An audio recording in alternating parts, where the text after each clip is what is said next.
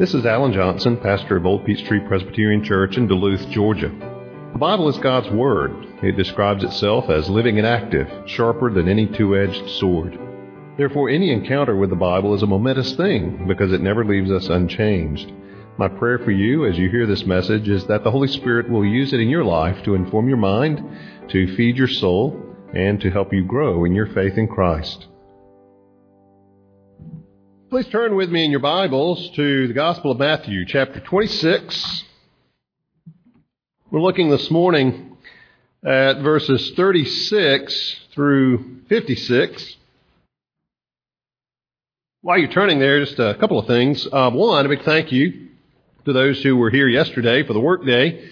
They got several things done that you may have noticed. One, the sign is back up. The sign is up as a semi-temporary sign.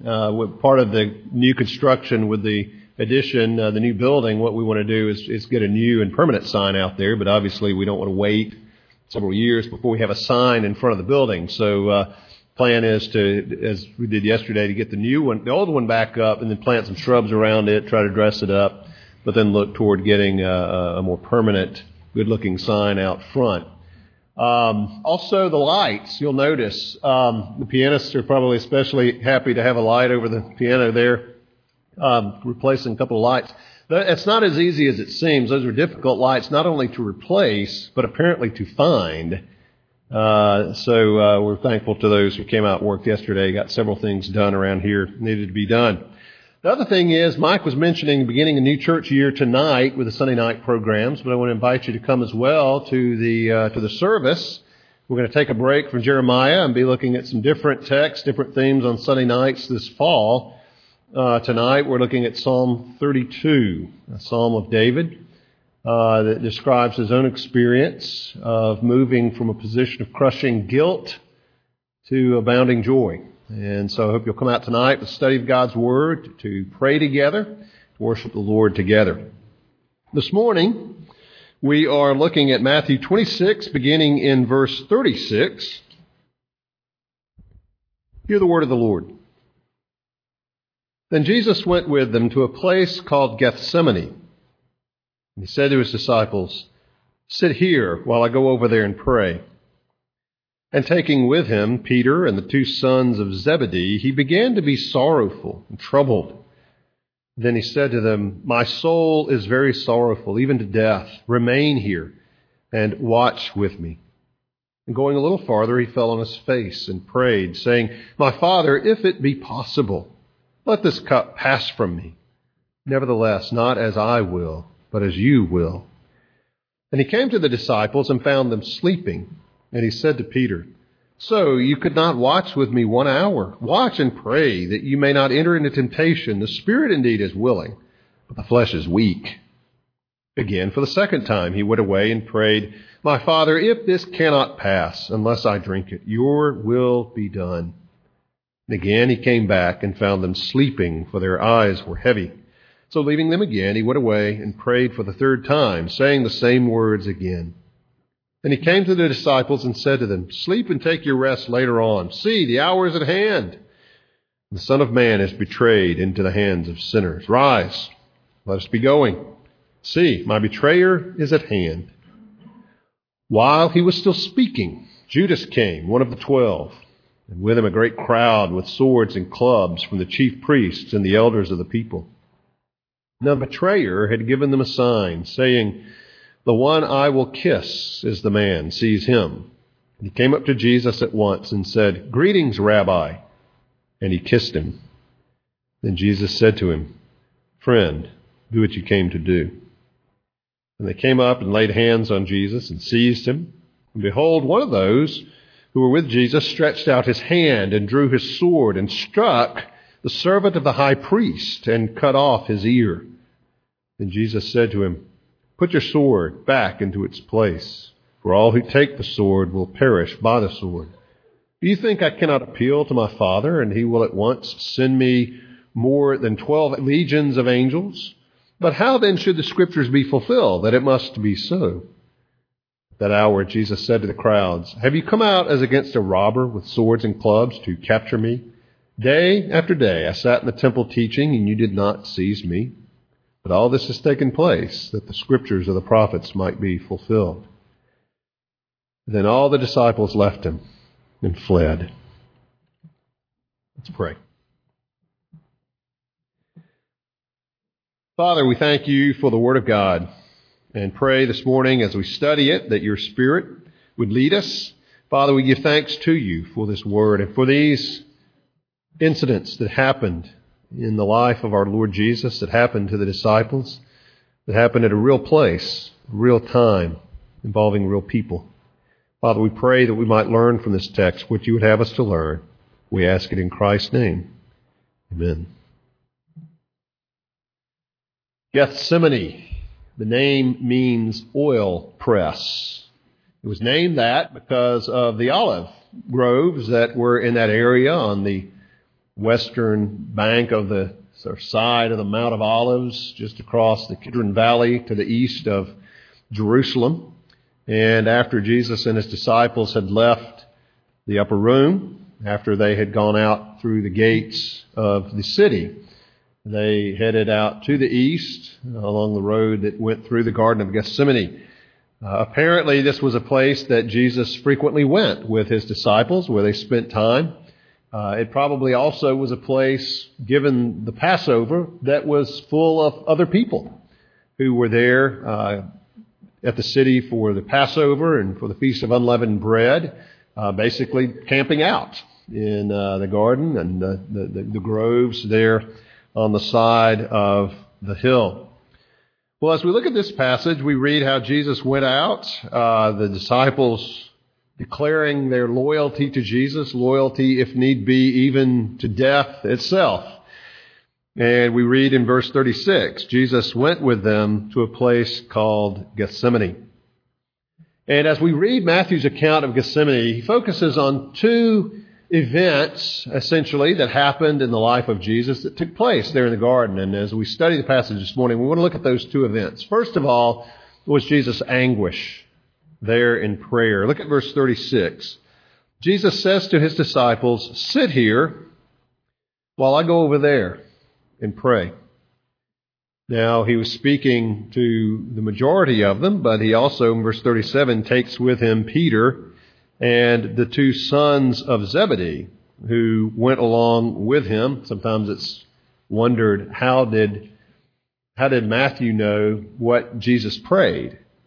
Well, a couple of suggestions for that. Jesus may have described what he prayed after the resurrection, but it's also possible that Peter and James and John were within hearing distance of Jesus and could have heard some, if not all, of what Jesus prayed, at least while they were still awake. It's also worth noting that Jesus prayed much more than was recorded here because of the time apparently that passed in prayer. But what Matthew records is the sum of it, is the essence of what Jesus was praying at that time. But in this first passage, verses 36 through 46, the focus is on Jesus' anguish, what he experienced in that time. It came through in his prayer. Jesus said, "Sit here while I go over there and pray," and took Peter and James and John with him. And it says, he began to be sorrowful and troubled. Jesus had mentioned the things that were going to happen, but he did so in a matter-of-fact way. But now, here in the garden, here in the shadow of the cross, the reality of what he was about to endure came crashing down on him. It's as if you know something that's coming up in the future, something unpleasant, something you don't look forward to, maybe something like surgery or maybe a tough exam that's coming up. And while it's weeks away, you know it's coming and it's out there, it's on the calendar, it's in the back of your mind, but you don't really think a lot about it. But the night before, you start thinking a lot about it, either in study and preparation or in getting ready to undergo surgery the next day. Well, of course, this was a far, far greater test and trial than any of those things. And Jesus began to be sorrowful and troubled. In English, the word really doesn't quite express the depth of that. It says he was pushed to extremity. And Jesus himself says that. Verse 38 to his disciples, to the three, he says, "My soul is very sorrowful, even to death." This anxiety, this troubled spirit I have is so great, it's almost as though it's going to kill me itself. Remain here and watch with me. You think, well, why was Jesus so afraid? After all, over the centuries since this time, so many of his own followers have faced suffering, even death, with what seems to be greater bravery than that of Jesus. There's a reason for that. Jesus' followers who faced death in his name did so knowing that in the blink of an eye, they would be in the presence of Jesus. The pain would be gone. Jesus faced what he was facing with the knowledge that he would not immediately pass into glory, but into hell. In fact, while he was on the cross, enduring hell itself, the judgment of God for everyone who would ever believe in him. An eternity's worth of God's judgment per person. Is it any wonder that Jesus was, as he says here, sorrowful even to death? Remain here and watch with me. And going a little farther, he fell on his face and prayed, "My Father, if it be possible, let this cup pass from me. Nevertheless, not as I will, but as you will." And we're looking at Jesus' prayer here. We see this petition. What is he praying for? Jesus says, if it is possible, if there is some other way to accomplish salvation apart from this suffering and this death on the cross, let it be so. Jesus was not wavering on the plan. When he says, if it is possible, in one sense, of course it was possible for him to escape this. That's not what Jesus was saying. Jesus was saying, if it is possible to accomplish the redemption of my people apart from the cross, let it be so. Because he recognized what that would entail. How glibly we speak of the cross of Jesus when Jesus himself, the Son of God, prayed that if there were any possible way your salvation and mine could be accomplished, let it come about. As we hear Jesus' words here, they impress on us the reality of the horror of the cross. Not just physically, and it was certainly horrible physically, but the reality spiritually that Jesus was going to endure, and a reality that he did endure for you and for me. Again, in verse 40, he says, or verse 42, it says he went for the second time and he prayed, "My Father, if this cannot pass unless I drink it." And this cup of God's wrath, that image from the Old Testament, like a cup of bitter liquid to drink. If this can't happen unless I drink it, your will be done.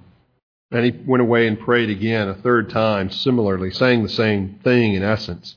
So we see his petition, but we also see his submission. In verse 39, not as I will, but as you will. Verse 42, your will be done. The third time, we would assume he said the same thing. Nevertheless, not what I want, Father, but what you want. May your will be done. So you see his prayer, the anguish of it, the fervency of it, but you also see his submission.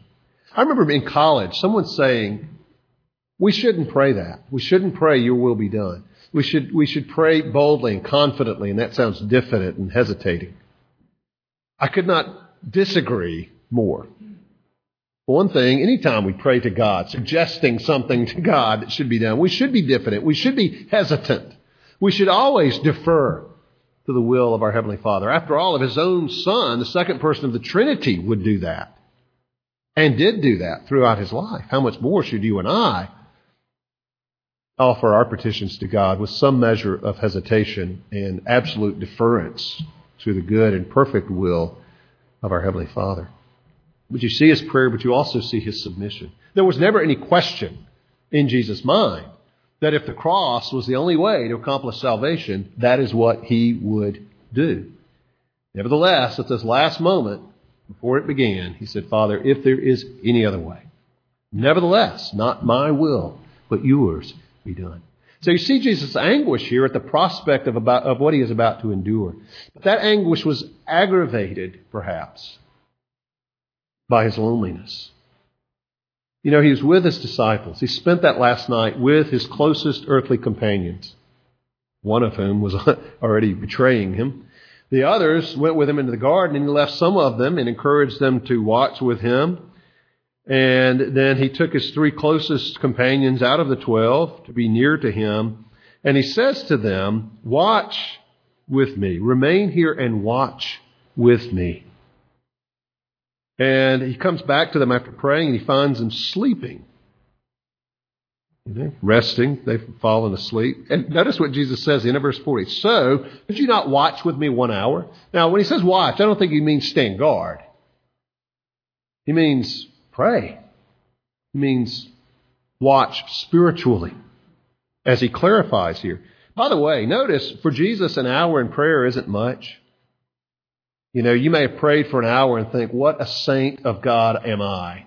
Has there ever been one such as I prayed for an entire hour? And Jesus says of his disciples, could you not watch with me? Could you not pray with me for 1 hour? I mean, as if that's the ABCs. That's just the beginning. I mean, we read of Jesus spending entire nights in prayer. So not only did he pray, he didn't fall asleep, which can be hard to do. Just 1 hour? Just 60 minutes? Could you not watch with me 1 hour? And then he clarifies, verse 40, watch and pray with me that you may not enter into temptation. Now remember, he's already declared to them what they're going to do, how they're going to fall away, the trial they're about to endure. And Jesus says, you need to be watching. You need to be on your guard. You need to be praying so that you don't fall into temptation. Temptation to what? Temptation to do exactly what they did. You know, what a lesson this is to us, particularly facing something we know is going to be difficult. To be in prayer, to be with the Lord, to be watching, to be praying, all with a submissive attitude to the will of our Father. They're sleepy. He admonishes the disciples. But that just adds to what undoubtedly was the isolation that he felt at that time. These he was counting on to be with him, to pray with him, are falling asleep and resting. And so we see the anguish of our Lord Jesus. Other gospel writers tell us that sweat fell from his brow like great drops of blood. It gives you some idea of the extremity of what he was going through as he anticipated the cross. But then it moves on to his arrest. Verse 45, he comes to the disciples, sleep, take your rest later. The hour is at hand. His hour has not come. His hour has not come. Well, the hour now is at hand. The Son of Man is betrayed, not will be, but is betrayed into the hands of sinners. Rise, let us be going. See, my betrayer is at hand. And so with verse 47 through 56, we have the account of his arrest. Essentially, the focus is on 3 people or groups. The first is Judas. We read verse 47. While he was still saying that, Judas arrives, ironically stated, one of the 12, factual, but no doubt some irony in that. With him a great crowd with swords and clubs from the chief priests and elders of the people. The fact that there were swords present indicates there probably were some Roman soldiers present, given the nature of the crowd in Jerusalem for Passover. It would not be surprising that they might have a few Roman soldiers with them. All they needed to do was say they thought perhaps there might be some sort of revolt in the making, and no doubt Pilate would be happy to supply some soldiers in order to maintain the peace, especially during the volatile time of Passover. And so Judas comes and he's leading a crowd. Now notice we go from Judas, one of the 12, to verse 48, just the betrayer. The betrayer had given them a sign, saying, the one I kiss is the man, seize him. Now, in light of what Jesus said about teaching and being there, you might think, well, why would they need someone to point Jesus out? Well, there are a lot of reasons. Remember, this was well before the day of photographs. People often didn't know what someone looked like that they may have heard a great deal about. And even if they'd seen him once, They may not have seen him again, and the image of his face may have faded. They may have had trouble pointing him out in a crowd. Plus, it was night. It was dark. Some have suggested Judas actually led this group to the upper room, and finding no one there, sort of guessed where Jesus might have gone with his disciples, since the garden was apparently a place they frequented, and they went from the upper room out to the Garden of Gethsemane in search of Jesus. But it was dark. Also, of course, Jesus was accompanied by the disciples, but it's also possible, as we said, that there were others in the garden, in that area, camping there for the night, there in Jerusalem for the Passover. And so Judas, of course, would know Jesus well and would have no trouble picking him out among his disciples. And so he comes, and perhaps the greatest irony of all, hands him over with a kiss, a sign of affection perverted into a sign of betrayal. He says, "Greetings, Rabbi." Again, not Lord. Remember in the upper room, the others were saying, "Is it I, Lord, who will betray you?" And Judas says, "Is it I, Rabbi, teacher?" And here again, "Greetings, teacher." A bit of a distant greeting, but Jesus returns the favor. "Friend," which is a courtesy, but not exactly committing himself. It itself distances just a bit. "Friend, do what you have come for." Remember, Jesus had told Judas, whatever you're going to do it quickly. Well, here he says, "Friend, do what you came for." Let's just skip the niceties. Let's get this going. They came and laid hands on Jesus and seized him. Well, now the focus shifts from Judas to Peter. We read in verse 51, one of those who were with Jesus stretched out his hand, drew a sword, and struck the servant of the high priest and cut off his ear. Now, John tells us that it was Peter who did this. Now, remember, Peter said, "Even if I have to die with you, I will not deny you, will not fall away from you." And it may well be Peter thought this was the moment. Here the battle begins, and pulls out his sword, and with great skill clumsily lops off the ear of the high priest, who John tells us his name was Malchus. We don't know if he was swinging for the neck, trying to behead him, or just bringing it down as hard as he could, manages to take the poor guy's ear off, which we're told in the other Gospels that Jesus took the ear and healed him, and attached his ear, healed his ear, the servant of the high priest. But Jesus rebukes Peter. Verse 52 says, "Put your sword away, back into its place, for all who take the sword will perish by the sword." Jesus is not making an argument for pacifism here. He's simply saying that violence tends to beget violence, and that's not what we're about here, as he makes clear. But he also says in verse 53, "Do you think I cannot appeal to my Father, and he will at once send me more than 12 legions of angels?" Peter, don't forget that you yourself said, "I am the Christ, the Son of the living God." Don't forget who I am. We don't need to fight. If I wanted to stop this, I could appeal to my Father, and he would send 72,000 of his best angels. We don't know why Jesus says 12 legions of angels. A legion, a full complement legion, Roman legion would be about 6,000 soldiers. So Jesus is basically saying, at once I could appeal to my Father, and with overwhelming force, this would be ended. But that's not the point. Jesus says, verse 54, "But then how should the Scriptures be fulfilled? And it must be so." No, Peter. We're not here to fight. This is the plan. And then he speaks to the crowds. It's Judas, Peter, and then the crowds. Verse 55, "At that hour Jesus said to the crowds, 'Have you come out as against a robber with swords and clubs to capture me?'" Jesus says, after all, why this? I was with you in the temple every day, teaching, preaching, present there. You could have taken me any time. What's he doing? Well, in a sense, he's pointing out their cowardice, their lack of conviction, in that they come under the cover of night when they could have taken Jesus at any time. And they know that. And that had to have hurt. That had to have stung a little bit. Jesus is basically calling them cowards. You didn't seize me then. But, he says, all this has taken place that the Scriptures of the prophets might be fulfilled. Twice, Jesus mentions the fulfillment of the plan of God, foretold much earlier, that this is how it had to happen. But then we read, as they take Jesus as he is arrested, all the disciples left him and fled. Jesus was right. As he said back earlier in verse 31, you will all fall away because of me this night. For it is written, I will strike the shepherd, and the sheep of the flock will be scattered. You know, as we look at this passage, it is fascinating to see both Jesus shrinking from the cross, but his absolute commitment to it. Why? The Scriptures tell us, for the joy set before him, he endured the cross, scorning its shame.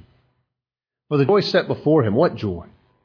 Well, the joy of having accomplished the will of his Father, because it was Jesus' delight to obey the will of his Father. But also for the joy set before him of one day, the wedding feast of the Lamb, having a great multitude that nobody can number with him there to celebrate the renewal of all things. Why did Jesus go to the cross? To glorify his Father first, but so that you and I and everyone who believes in him could be there to celebrate and rejoice with him. Our attitude should be the same. Whatever it might be that the Lord leads us into in this life that's difficult, that's hard, that's painful, we do look at that, but we look beyond that, just as Jesus looked beyond the cross and was therefore able to endure the cross, so that you and I could be with him in glory. And so we endure whatever the Lord brings into our life, whatever pain that might involve. We might pray for its removal, but we always say, thy will, not mine, be done, for the joy of being with Christ in heaven. Let's pray. Father, we thank you for this passage. Father, thank you for the glimpse of Jesus' heart that it gives us. Father, we see his true humanity. Who would not shrink back from what he was about to endure, even just the physical side of it, let alone the spiritual, to be the sin bearer.